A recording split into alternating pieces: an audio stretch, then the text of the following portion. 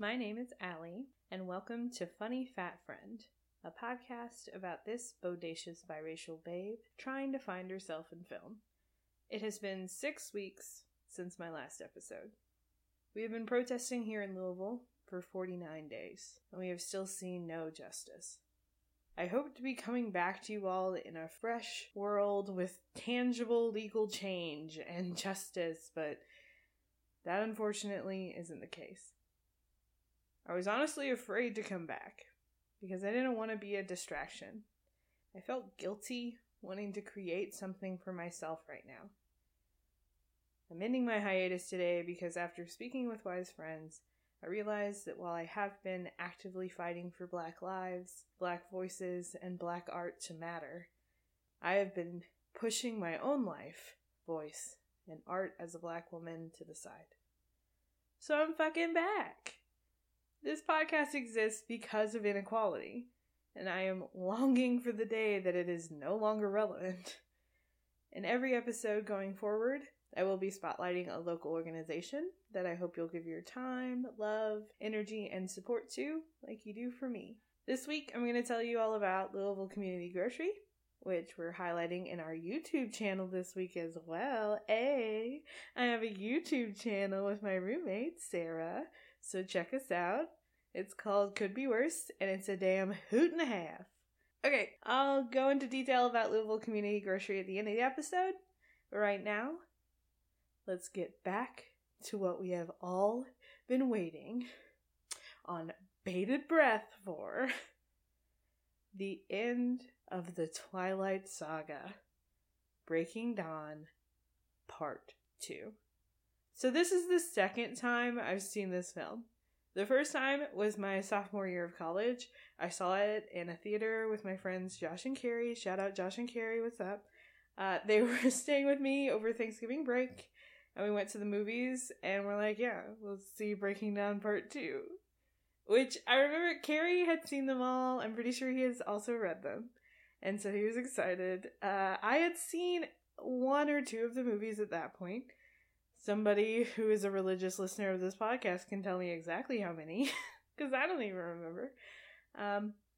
But Josh had seen none of them, and had read none of them, and didn't really know anything about them. And his reactions consistently throughout watching Breaking Dawn Part 2 is still one of my favorite experiences in my entire life. Highly recommend. But yeah, so this film, like most of the series, it's really bad. It's uncomfortably bad, actually. Like, this one is unique, unlike the others. The worst part of it is that it takes itself extremely seriously. Like, fuck y'all. It really thinks it is that bitch. It's so uncomfortable. But yeah, it came out in 2012. It had a budget of $136 million. It made $830 million, making it the highest grossing film of the series. And that's enough of those deeds. Let's just talk about this movie. Okay. Luckily, in my break, Amazon Prime decided to add all the Twilight films to Prime Video, so you can watch them all. Shout out my parents for having Amazon Prime Video. And I didn't have to pay for this one.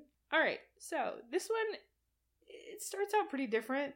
It has an extremely long opening credits sequence that is just like a weird emotional slideshow. Like, I feel like this slideshow would be happening in the back of like some artistic senior in college playing this before their one-woman show. That's kind of what it feels like. It's black and white photographs of landscapes and bugs. At one point there's just like a spider holding like a raindrop, which I guess that's beautiful. I don't know, but I don't know what it has to do with the movie. I don't know what that symbolizes. They suck blood. Do spiders suck blood? I don't know. Maybe. Is this relevant? So yeah, spider, raindrop, cool. It's black and white, and then every once in a while there's like a red filter over one of the images, meaning blood. I guess. I don't know. I think it's just supposed to be like ooky spooky. I don't know. But it's 3 minutes. It's over 3 minutes of the whole beginning of the movie. It's just a slideshow with everyone's names on it. Which there are some impressive people in this movie. I was like freaking out. I was like, whoa, how? Sir, how? But I guess, yeah, this director is like famous, so maybe that's how. But yeah, so the first 3 minutes, skip them. Just hit that forward, y'all. Double tap that forward. The score though is really beautiful. Good job, Carter Burwell. I'm pretty sure it's Burwell. Carter Burwell. I don't know. It's probably that. But this one in the soundtrack department is up. This one sucked. This one's not good. But that composition is toit. Okay, yeah. Once we're done with our slideshow, then we get an extreme close-up, which is the same shot, I think, at the end of Breaking Down Part 1. I didn't feel like going and looking to see if it was exactly the same, because who has that time? Not me. So, it's Bella's eyes, and they're all red. And then we get a bunch of weird zooms of stuff. Again, another slideshow of just stuff in the room, zooming in. I guess she's got her intense vampire eyes that can just enhance on images or something like that. And then she sees Edward, and it goes immediately down to his hand. She's standing there. They hold hands. We look at their hands for a long time. Hands are significant. I do like hands are pretty. I think they're cool. So I guess I wasn't mad. The ring, though, still. Her wedding ring is still absolutely outrageous. I forgot about that thing, but we have to look at it like 4,000 times during this movie, because we have a lot of close-ups on hands. Also, I got like a new TV, and it is so high definition. This film was never meant to see in the level of high definition that my TV was playing it on. It was really uncomfortable. Everybody's skin is so, like, glossy. I hate it. Everybody looks, like, kind of wet, and I hate it really bad. I don't understand. But, okay, so that's what I was dealing with throughout the whole movie, so maybe that's my discomfort. It's not. There's worse things. And I don't understand. Bella's eyes are, like, red, scary. Edward's aren't. It might be because he's wearing contacts, but it doesn't make sense why he would be wearing contacts at home all the time. So maybe that's just a thing, that when you're first newborn, your eyes are terrifying and then get normal. That also doesn't make sense, but nothing makes sense, so I guess it makes sense. Okay, cool. We also find out that she is super duper strong, because she, like, hugs him and he breaks all the bones in his little body. You can see the pain on his face. And I guess that's comedy. I don't know if they were trying to be funny, because they were so serious. So I don't know. It's not funny. It's not. And Edward tells her that it's her turn not to break him. Yeah, I guess they were trying. They were trying. At least the writer was trying. So, yeah, it's scary, uncomfortable. There's physical pain. That's so hilarious every single time. And then finally, she remembers that she had a baby and asks about the baby. But Edward is immediately like, oh, but you're probably thirsty, right? And she just, like, clutches her throat and rubs her neck, and it's like, ooh. I've been very thirsty in my life. LOL. But I've never, like, rubbed my throat to try and what does that say? What does that even mean? But okay. Then, oh, that's where we see the spider holding a water droplet. They go out into the woods, and she's, like, looking around, and there's a spider with a water droplet. Neat. So I guess it came back. We were gonna see it later.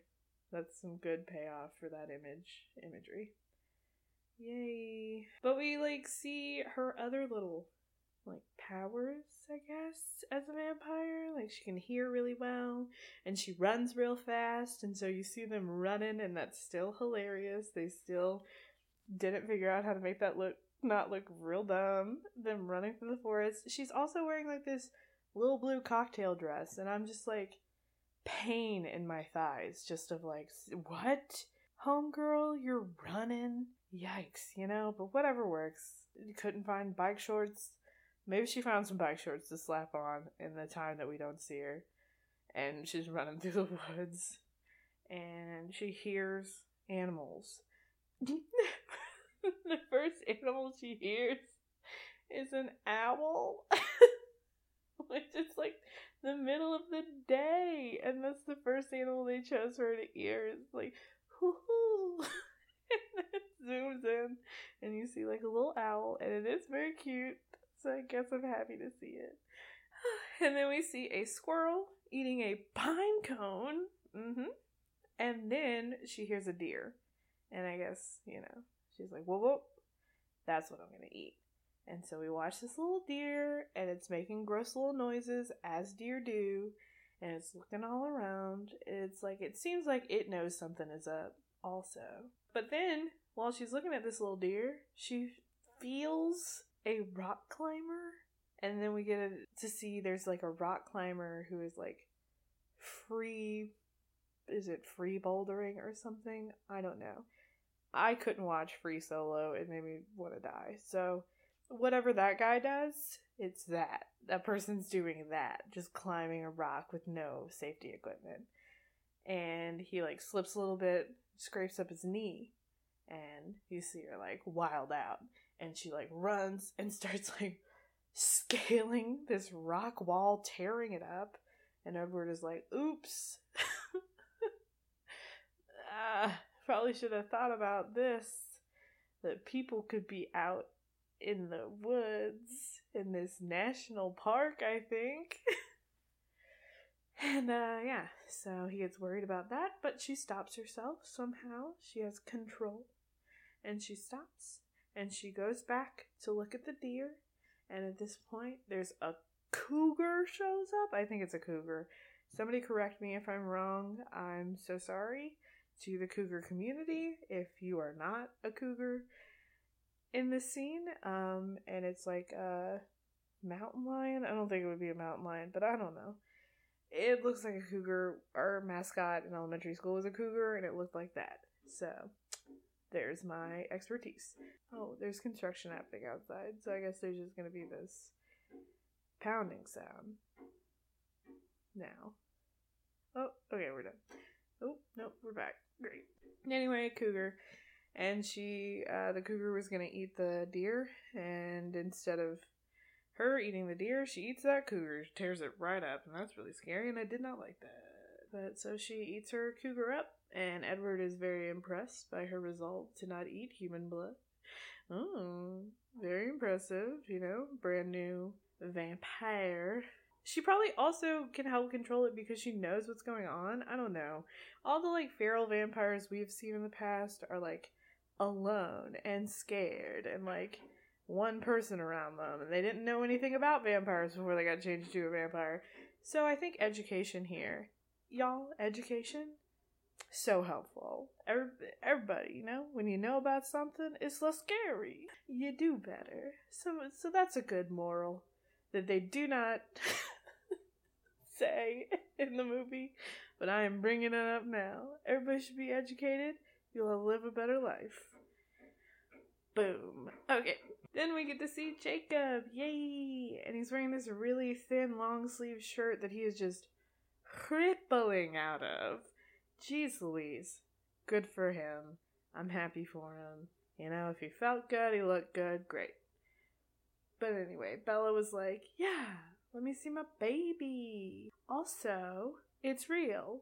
You smell really bad, Jacob. So I'm glad, you know, we addressed that theme throughout the movies, that the werewolves smell super bad to the vampires. Which, why is that also? What? Is it because their sense of smell just gets heightened? And the werewolves smelled a little bit bad before, and now they smell really, like... Or is it just some...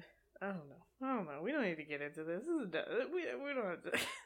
I don't want to worry my mind. I'd like to just purge this all. Let's just keep moving. Alright, so yeah, he stinks. It's hilarious. Everybody's like, ha ha ha ha ha ha. And then she finally gets to go and see Renesmee.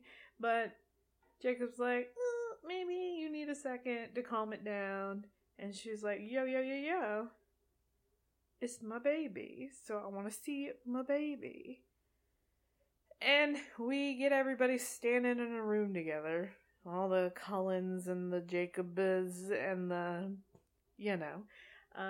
everybody's wearing shades of blue, which I really like the use of color in films, as you all know. I don't like this. I don't think it's interesting or clever or dynamic at all. Them all wearing blue in a very white house, the juxtaposition is kind of interesting to look at. You guys are all one unit now, right? Bella no longer is wearing something else. She's part of it makes them look like a cult. They're a cult now. I guess they've always been a cult, but cool, great. All right, baby. The baby. Okay. This baby. I remembered it being really scary. I remember it being uncomfortable. But this baby was literally in my dream last night. I was so scared. It, especially in the HD, its face didn't move as quickly with its body. In the high definition, it's like they couldn't keep up. Oh, the CGI baby is horrifying. I hate it so bad. I'm sure that they use it in, to educate people in schools on, yo, you want to do special effects? Here's not what you're ever gonna do. Don't you ever do this to a baby's face and put it in a massively successful film. It is... And it's, flat. It's, not, 3-dimensional. It's... Everything about it is incorrect. Everything about it is... The more you look at the baby's face, the worse it gets. So, I recommend, if anybody says Renesmee during the first, 20 minutes of the movie, close your eyes. Because they're about to show you this baby, and you do not want to see it. It is... And why did they do that? Why? Why did they have to make a CGI baby?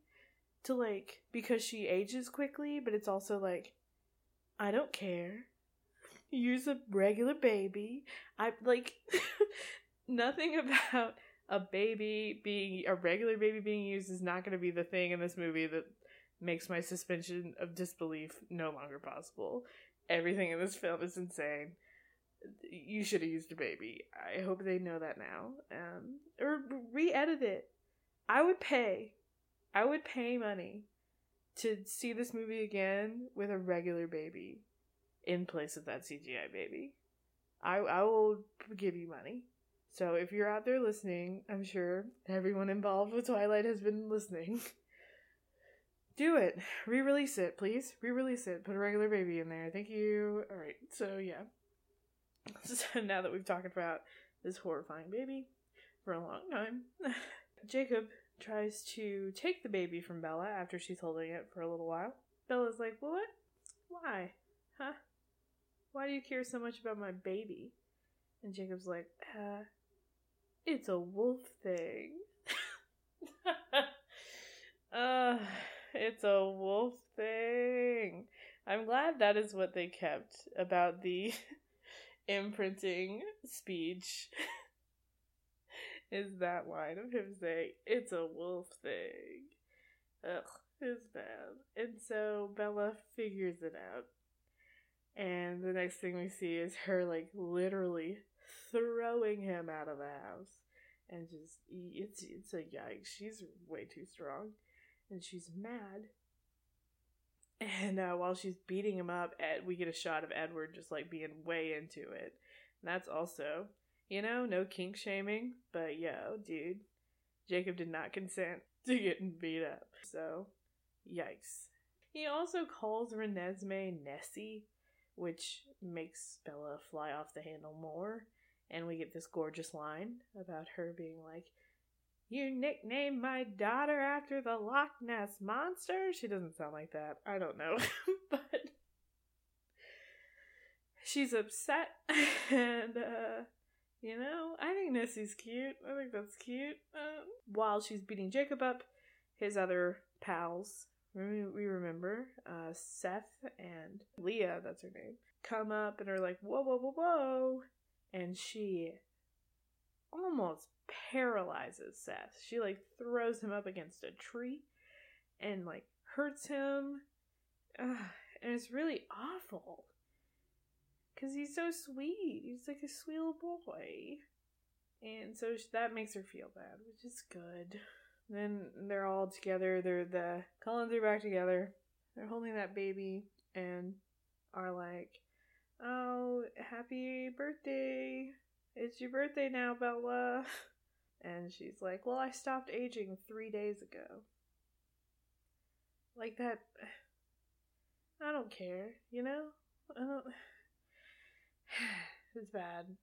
Maybe this was just it. This was just the end of the... it's just like a relief thing, probably, for the screenwriter, just to be like, it's over. Just throw it all out there, Throw them all in. Leave it all in. Leave it all in, I think was the mantra. Leave it all in. So they go, and Alice gives her a key for her birthday. And they take them to a house that is covered in ivy. It is very gorgeous. And they're like, "Hey, this is your birthday present. A whole house that is fully furnished and extremely nice." Nothing about this movie is for me, I guess. I don't know. What is this outrageous fantasy? Sure. Cool. So they go into the house, and it's really nice. And they look in the little baby's room, and it's really nice. And I wrote down, wow, this baby's room is nicer than my entire apartment. And then they go into a closet next, and the closet is nicer than my entire apartment. And finally they go to the bedroom, and she's all like, "Ooh, what? Vampires don't need to sleep." And Edward's like, "Ooh, it ain't for sleeping, girl." And then we get this weird, horrible, slow motion. I guess it's a sex scene. It's not really. It's just close-ups again on their faces and elbows and hands while a weird song plays. And I also get that it's PG-13, but they should have done nothing. Honestly, nothing would have been better than what they did. And that's the real theme of the movie. Nothing would have been better than what they did. They should have done nothing. Okay, everyone's journey is different. So, good for them having their up-close sex. Yeah. Oh, I think it's Florence and the Machine is playing. I'm not sure. I didn't look that up. It just sounded like Florence Welch singing, which is not something that I've ever wanted to orgasm to, but cool. During the sex, there's a moment where it's a close-up on her face, and all around her face is just all of a sudden this weird glitter wind rushes around her. Just a breeze of glitter.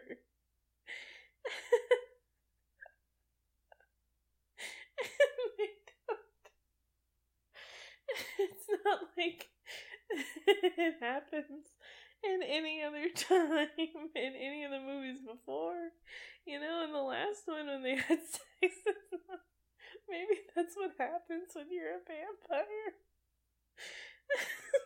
But yeah, it looks like a Snapchat filter. Suddenly is on her face, and there's a fan blowing glitter all around her, swirling. Yeah, I wrote that it looks like it was an edit on a TikTok. I think that should be a TikTok trend. The glitter O face is really good. But okay, yeah. At one point she does go outside and stand in the sun and feel her glittery skin, and I'm happy for her. But then, so they have their sex, and they're chatting, and she's like, I don't get tired or need to do anything else. Why do vampires do anything else but fuck all the time? And Edward was like, yeah, Rosalie and Emmett were so bad, I couldn't be around them for a decade. Oh, God. Like, come on, really? A decade? Nonstop. There's, like, craft or something, you know? Just, like, hobbies. They're fun things to do. Sex is great. Cool. But also, like, hyping it up that this is really unhealthy, this unhealthy expectation. Oh no, all these people are messed up. Everybody who like that's media. Okay, that's media. It's bad. But neat. 10 years. Jeez. Okay. We're moving on. This episode's gonna be 100 hours if I keep moving at this pace. Okay. Yes. So then they get back to the house. Taylor Lautner is all like, Jacob is all like, oh wow, you guys are already back. That's surprising. Just him also in on the whole, y'all would be fucking for 10 years straight. But yeah. So he's like, wow, that was really surprising. And then the phone rings, and everybody looks at it all uncomfortable. And Bella's like, oh, is that Charlie? Is Charlie calling?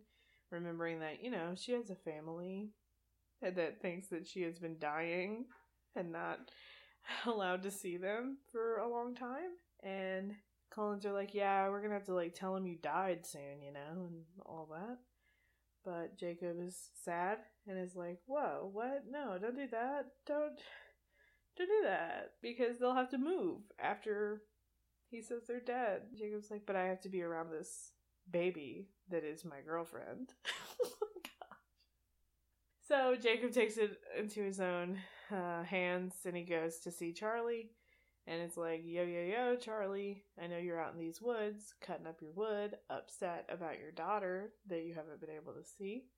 I'm going to tell you, there's some weird stuff going on, and I need to show you something. And so then Jacob takes off his top, and he's wearing 2 sweaters, so he takes off a jacket and 2 sweaters, and then he starts to take off his pants because he's wearing full-length pants, which is interesting, you know, not his little cutoffs. He's grown up. And Charlie is like, whoa, my guy. What's going on and why? And he drops trow and turns into a wolf. And Charlie is full scared. Charlie MVP, still the MVP of the entire series. He deserves more than everything in this entire world that he has been handed.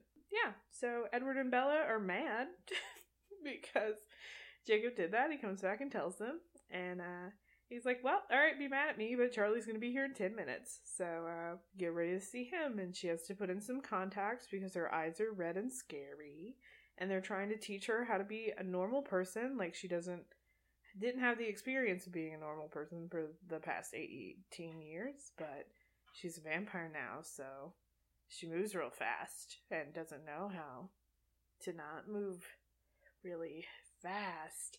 And also, apparently, being a vampire fixes your posture, because she was real slouchy, and now she sits up real straight, and that's weird, so she has to be slouchy.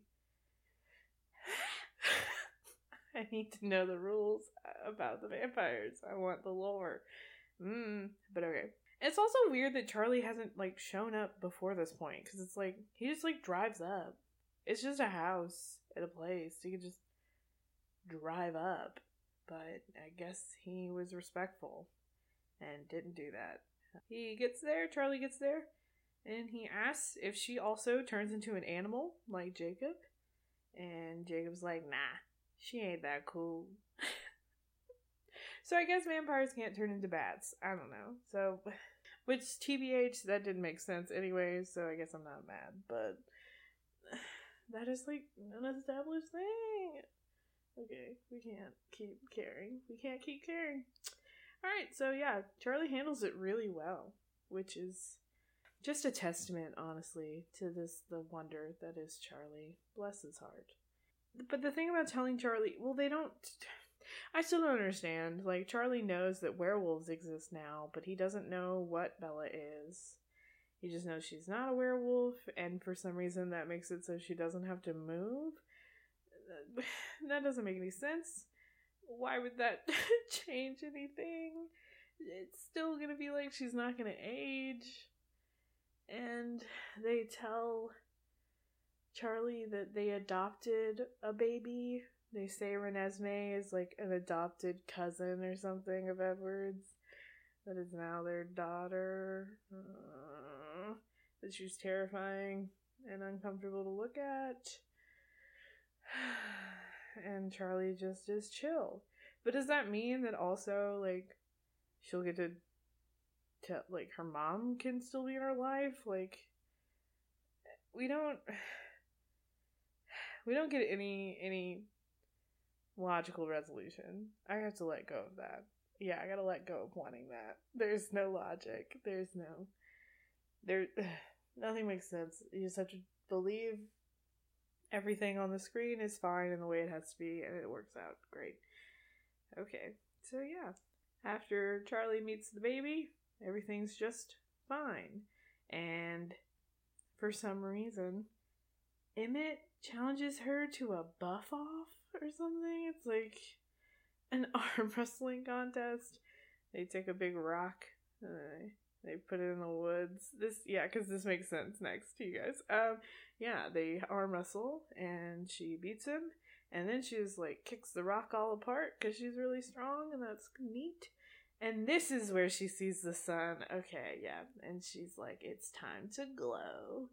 And she goes and feels glittery. But then we get some voiceover. So that's nice, right? Don't we love voiceover? We love a voiceover. Yeah, and they talk about her life now as a vampire, and the Volturi send her a necklace, kind of showing that they're fine with it, right?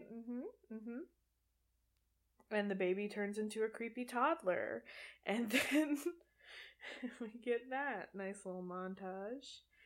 And and they also talk about how they're hoping they can find some answers about Renesmee since she's aging so quickly. In Brazil, they think there's some answers. Then they're like out catching snowflakes, because that's what you do with a toddler that can fly. She can also fly. The toddler can fly in the air now. And it's catching snowflakes with Bella and Jacob. When we see a blonde lady, which I initially thought was Victoria, but I forgot that she's like dead now, I guess. Victoria's not around anymore. It's just another blonde. This one's blonde, a blonde vampire, which turns out to be like one of their cousins from up north. Gosh, so many things.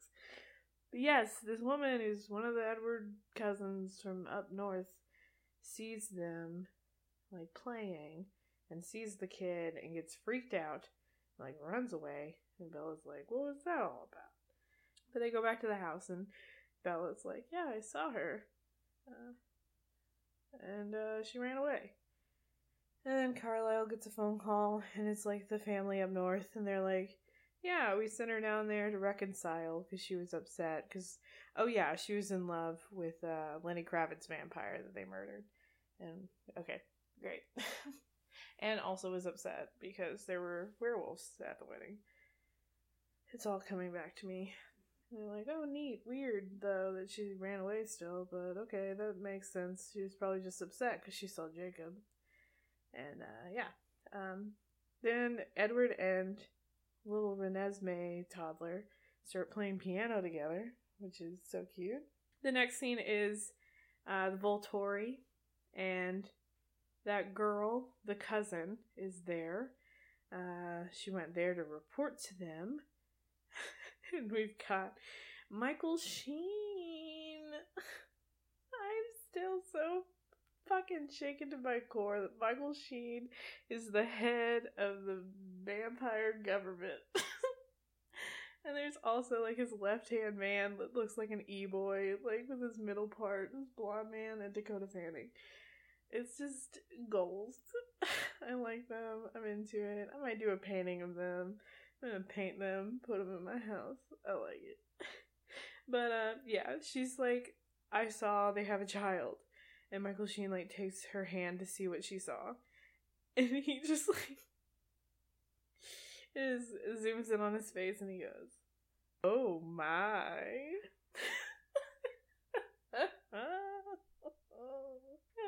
He knew what he was doing. Michael Sheen, what a blessing. So yeah, and then we see back at the Cullens, Alice has a scary vision of the Volturi, and while they're playing the piano, which apparently Renesmee can play the piano all by herself now. In that moment, in that one cutscene from when she's playing with Edward to now we're back, she's learned entirely how to play piano by herself. So I guess she's also a hyper genius while she's aging really quickly. Alice sees the vision of the Volturi coming for them, and she's like, She tells them that they think that they have an immortal child, and that's against the law. We find out, and we get a backstory on why it's against the law. Apparently, like, you can't control the hunger of the baby children's, and they can freak out and destroy everything. And their cousin's mother made an immortal child and was killed for it. So that's why, especially why, she was so upset by it. So that adds up. That's cool.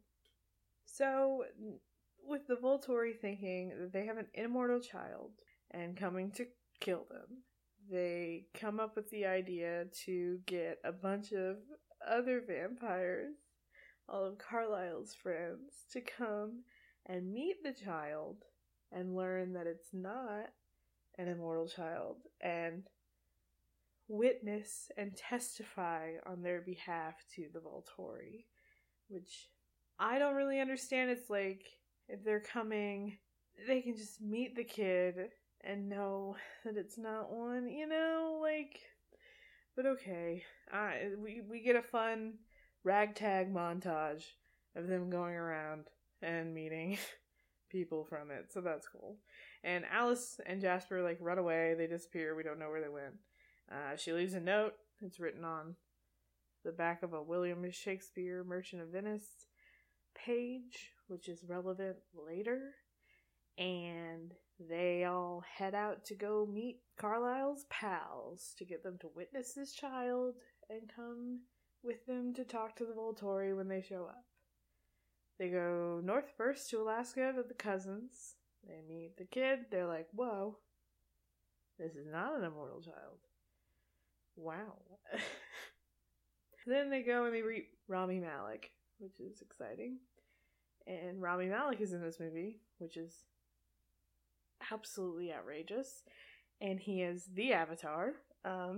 He can control all of the elements. He's a vampire and he can control all the elements. Which, spin off, do it. Oh my gosh, please. Let Rami play Netflix. Hello, you're listening to me right now, I bet. I know you're working on a new Avatar series or movie, I'm not sure which. Rami Malek, but as his character in Twilight Breaking Dawn Part 2. Let's do it. So cool, yeah, he meets them, and then they have some people come from the Amazon. They have powers. One of them can make you, like, see stuff. Sure. I don't really get why all these vampires have weird different powers.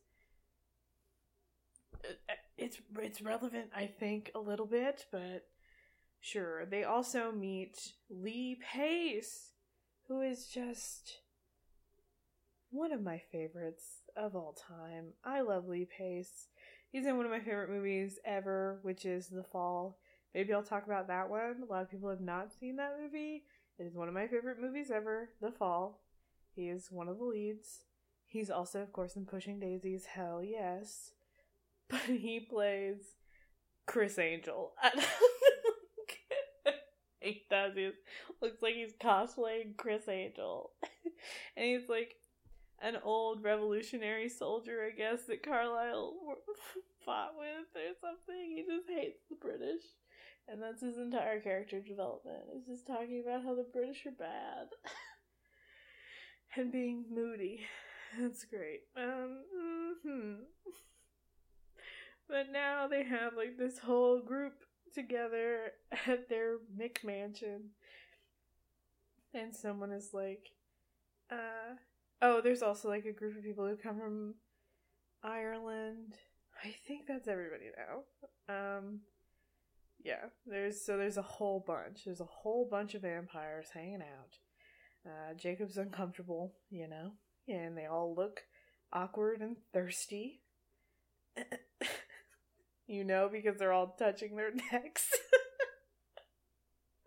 Because they're thirsty. But because of all, like, the vampires coming in, it's, like, made the pack, like, younger people in the pack are now getting triggered to transform earlier than they usually would. And so now Jacob is, like, training new little baby wolves.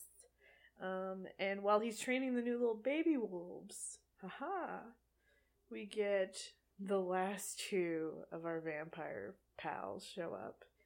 Vladimir and Stefan, which are like, I guess they're supposed to be like OG, like Transylvania vampires.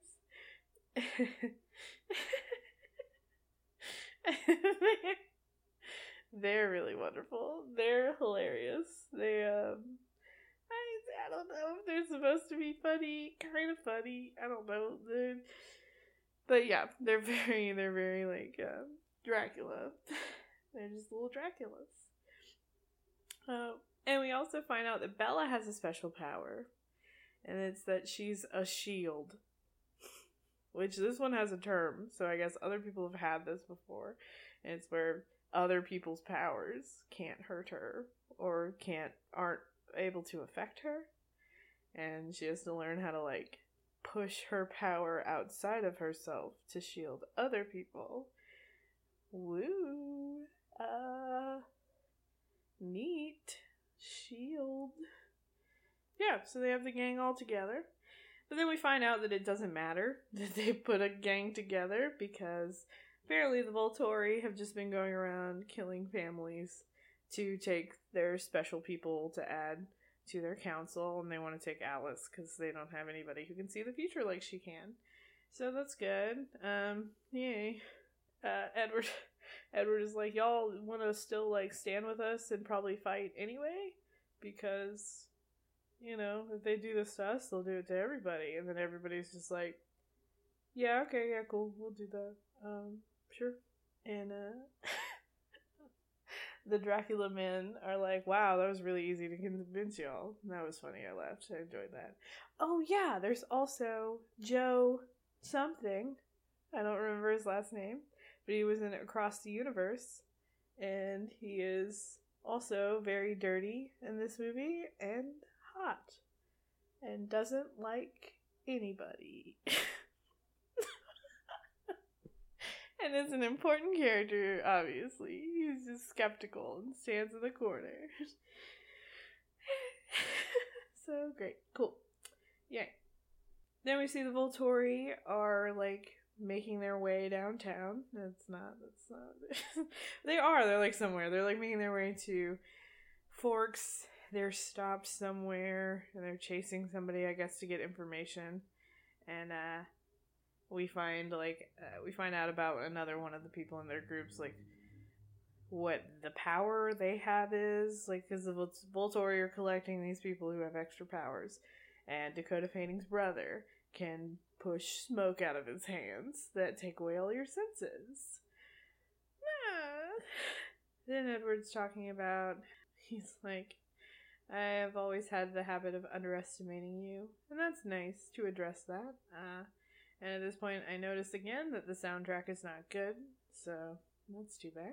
So she finally realizes that there is significance to Alice leaving her that note on that piece of paper that was The Merchant of Venice. Yeah.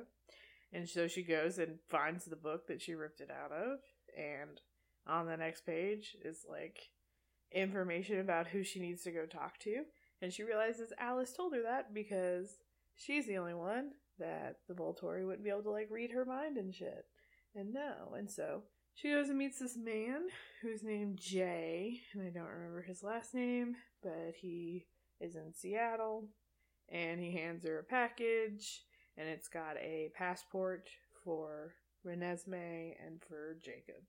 So Alice has seen that they're the only two that are gonna make it out, and so that's scary. Yeah, so she gets that, and she goes home and packs a bag for Renesmee with just piles of money that she keeps in a box in the closet. And then they go to, it's holiday time, I guess, and they're at Charlie's. They're unwrapping gifts, and Charlie and Sue are like official. They were together, and that's really sweet. I like that. Yay! And they get Charlie a 5-day fishing trip with Sue to, get him out of the location because everything's about to go down. And Alice in her note had also said that the battle would be the Volturi would show up when the snow was snicking. When the snow is sticking, and it's sticking that day during the holidays, so they know that they're coming. And so that night, everybody gets together in the woods. They start a bonfire, and it looks like it's going to be a full orgy go down. Why are they all hanging out in the woods the night before? It's like, y'all got a whole mansion. Everybody can fit in here. It doesn't matter. Like, the battle doesn't start in the middle of the night or anything. They don't need to be in the woods. But whatever, it looks cooler, I guess. But Bella gives Renesmee a locket that has a picture of her and Edward in it. And it's extremely ugly, and it's like literally the size of her entire chest. They like bad jewelry in this family. So, okay, cool. That's consistent. And then it's the next day, and they're all standing in the middle of a field. I think it's the same field that they play baseball in the first movie. Just this open field, and it's all snowy, and they're standing there, their little ragtag group all together, and Lee Pace has now fallen in love with one of the northern cousins, and he's like, "I'll follow you anywhere, woman." He gets a lot of lines. He gets like a weird amount of lines for just showing up for this and nothing else. But cool, I'm into it. Alright, and then we see the Volturi come through, and they're in a big line. And there are a bunch of them. There are way more of them. But then the wolves show up too, and like join their ranks, and so it looks a little better. Looks a little more even, but it's still not good. And yeah. And the Volturi come up in their little marching band uniforms, which the costume design is very weird in this movie, as I've talked about, with everybody wearing blue and then everybody wearing the same colors. And we've got our winter outfits are marching band uniforms for the Volturi, I guess, and big hoods. But yeah, so he's like, y'all have made an immortal child. And Edward's like, no, we have not. You can touch me and see that we did not. So he touches him, and he's like, oh, okay, can I meet that child? And so Bella, Jacob, and Emmett, for some reason, go up, and they look like video game characters because the editing is so weird on their faces. I guess it's because making them paler or something. I don't know. I guess it was all just like shot in a green screen, and so I don't know. The coloring's really weird. They're all like really soft, that weird fake skin look. Yeah, and then Michael Sheen touches Renesmee, and he cackles. He laughs, and it's so wild, like, like, the entire film was worth it in that moment alone. I had been so miserable, and then he gave us that piece of gorgeous, gorgeous cinematic performance, and it was all worth it. And I recommend the movie for that alone.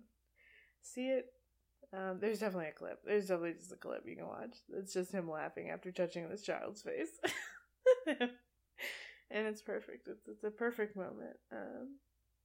But yeah, he does. He tells everybody that it's true that she's half human and half immortal.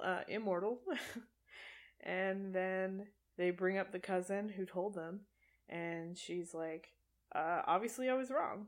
I'm sorry. I take responsibility, which is wild and incredible. But then they murder the fuck out of her. And so that sucks. And so her family, who is on the other side, gets upset and is about to start attacking them, but they get calmed down.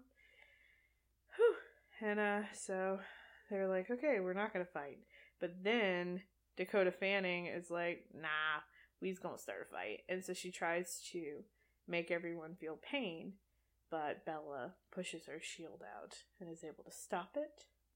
So that's good. And then Carlisle is like, yo, there was no law broken, so let's just chill.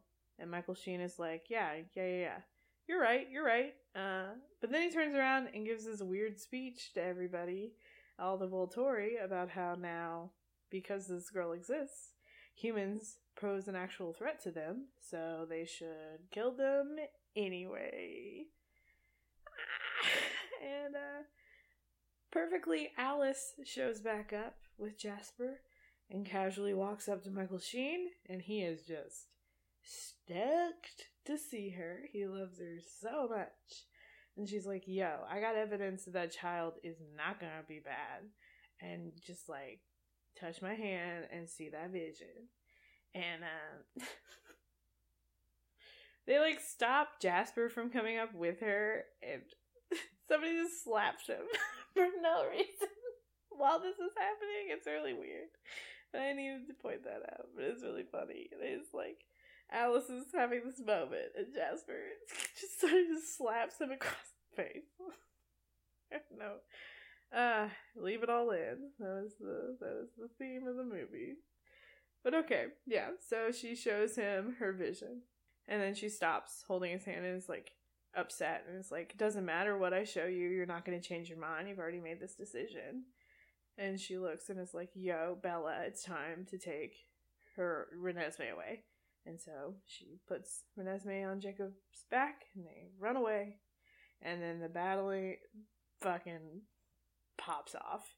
And it's like weird because it's like one person at a time at first. Like Carlisle like runs up and they behead him right away. Michael Sheen just takes his head right off and it's real bad. And all the vampires then start to go and fight, and the wolves hold back for a second, and then they go and they got them formations. They came prepared. And yeah, there are people just getting backhanded left and right. And that's good. But then Jasper dies, and that's sad. And then Smoke Machine McGee, the Volturi man, starts to kill a bunch of people. Oh yeah, they have one Volturi is chasing Jacob and Renesmee. Only one guy, for some reason. So we see them running off, but we see that one Volturi is chasing them. But then we go back and Dakota Fanning is just, doing her pain thing, and it finds out she can do it on werewolves too. And she kills Seth. Seth gets killed. And that's really sad. And Leah howls, and Jacob can feel it, and so he's distracted. And Renesmee gets scared and is like, no, there's a man chasing us and he's gonna hurt us. But Jacob still kills that Volturi that's chasing them, so they're safe. Rami Malek causes an earthquake because he's the Avatar and makes a fucking fault line that just is filled with magma at the bottom. And everyone is throwing the Volturi into there. And somebody, Esme is about to fall in because there's a vampire on her back. And Leah jumps in and, like, gets the vampire, but then also dies. Yeesh. And then Edward starts to fall into the rift, and it's, somehow he propels himself out of it and then rips one of the dudes apart. And that's great. He rips Dakota Fanning brother apart. And then Alice is real fired up, because they murdered Jasper, so she rips Dakota Fanning apart. It's great. She like holds Dakota Fanning down, and a wolf eats her head off. That's lit. And then E-Boy with the middle part gets his face ripped apart, and by the old guy Transylvania deeds. And yeah, and then Edward and Bella murder Michael Sheen. And it's like, whoa, that was a lot. And then all of a sudden it cuts, and everybody's standing there. Alice is holding Michael Sheen's hand, and it was all the vision. All of that was just a vision. And that's some fucking bullshit. And that's so fucking ridiculous. It's so dumb. It's so wild. It doesn't make sense. It also doesn't make sense. Because if that's her vision that she sees and that's not what happened, like, I don't understand. Because the vision, Michael Sheen seeing that reality of him, he's gonna die if he decides to fight them, makes him decide not to fight them. Which would mean that the future isn't that. And it hurts my head. So I have to stop. I just have to stop thinking about it. So yeah. So the vision works, and Michael Sheen's like, never mind, okay. He turns around and gives like a speech about like how they never mind, they're not gonna fight. And then these beautiful people walk up, and turns out there are two people from that Brazilian tribe from way back when that might have information about, Renesmee. And it turns out one of them is also half human, half vampire. And apparently he became full grown after 7 years, and he survives on blood and human food, whichever he prefers in the moment. So then Michael Sheen is like, oh, then I guess there's no danger here. We're not going to fight. And they leave. And it's especially goofy because at first they're just like walking right at normal pace, but then they like jet. And they like do their little fast speed. Okay, yeah. But Transylvania vampires, they're pretty upset that they're not going to fight because they're like, they're not going to stop being bad. Just like this moment, like, they're still a threat though. And everybody's like, whatever. Which I agree with them. Like, they're still evil and bad. Like, but sure. And so everybody's hugging, and it's great. And it transitions to the forest, and it's all nice, and people are saying bye, and it's great. Oh yeah, Edward tells Jacob that he's happy that he's around to protect Renesmee, and Jacob's like, oh, should I start calling you Dad? Ew. So gross. That baby is his girlfriend. My God. But then we see Alice have a vision of like Renesmee and Jacob when she's fully grown, which is when she's 7 years old. Ugh. Ew, it's so gross. But yeah, and that they're together and happy, and it's fine. And then Bella and Edward are back in their lavender field that they're in all the movies, And Bella's like, I gotta show you something.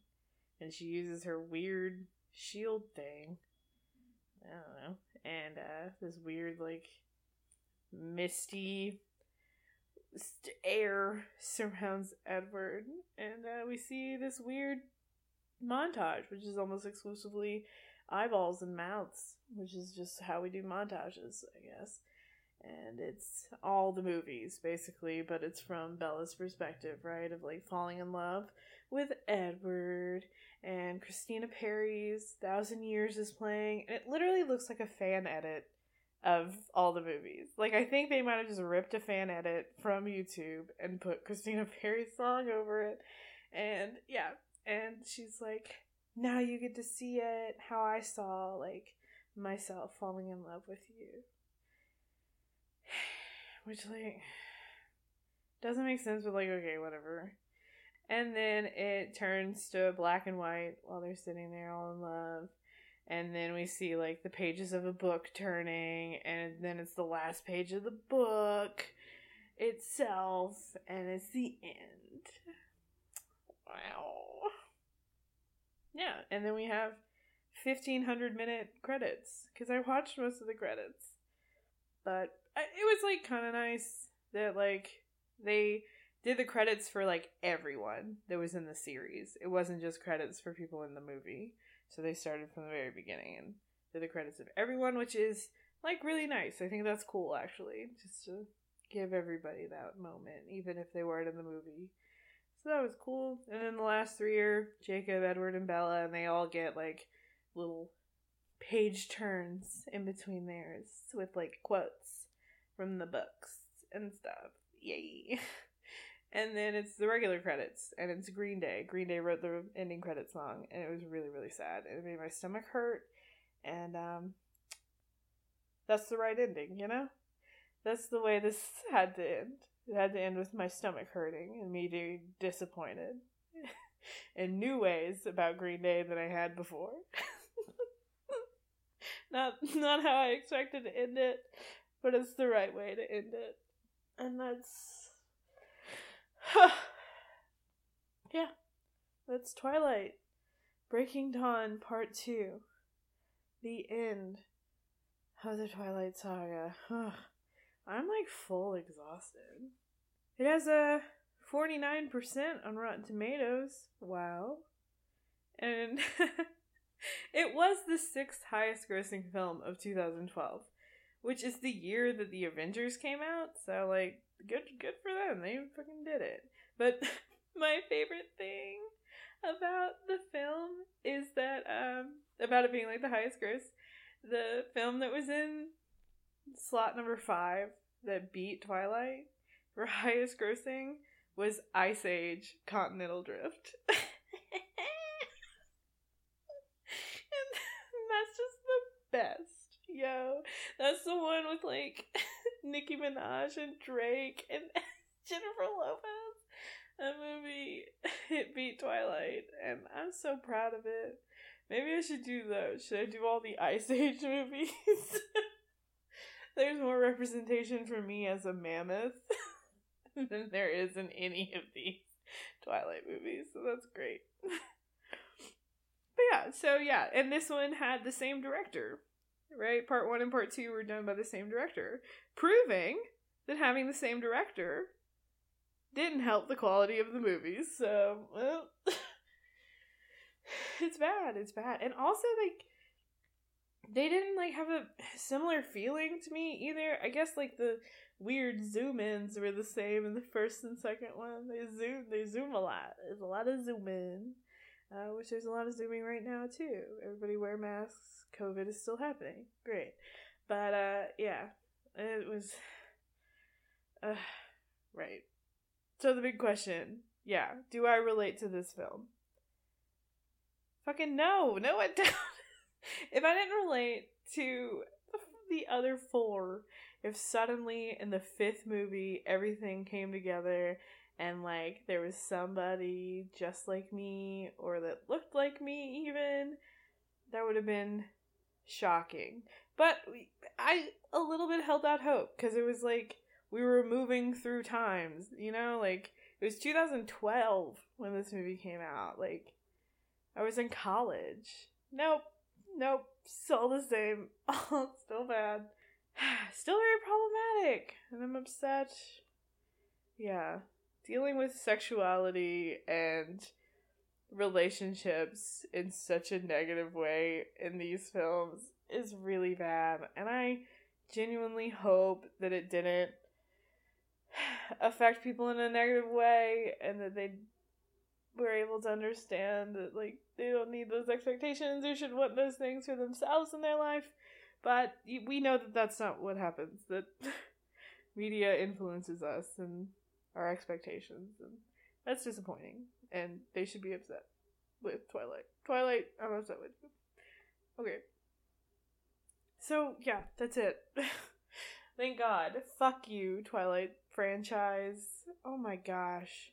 But if you guys are curious, they're all on Prime Video. So if you have that, stream them for free. Don't spend any money on these, please. Just stream them for free. They even have, like, extended editions I saw, like, which I cannot imagine what that even means, because they're already too long as is, so I don't know what more. And I don't want to find out. I'm not going to watch them again. I'm not going to do it. No, I'm not doing it. You can't. Unless you pay me a bunch of money. If somebody sends me a bunch of money, maybe I will. But, Whew. Okay.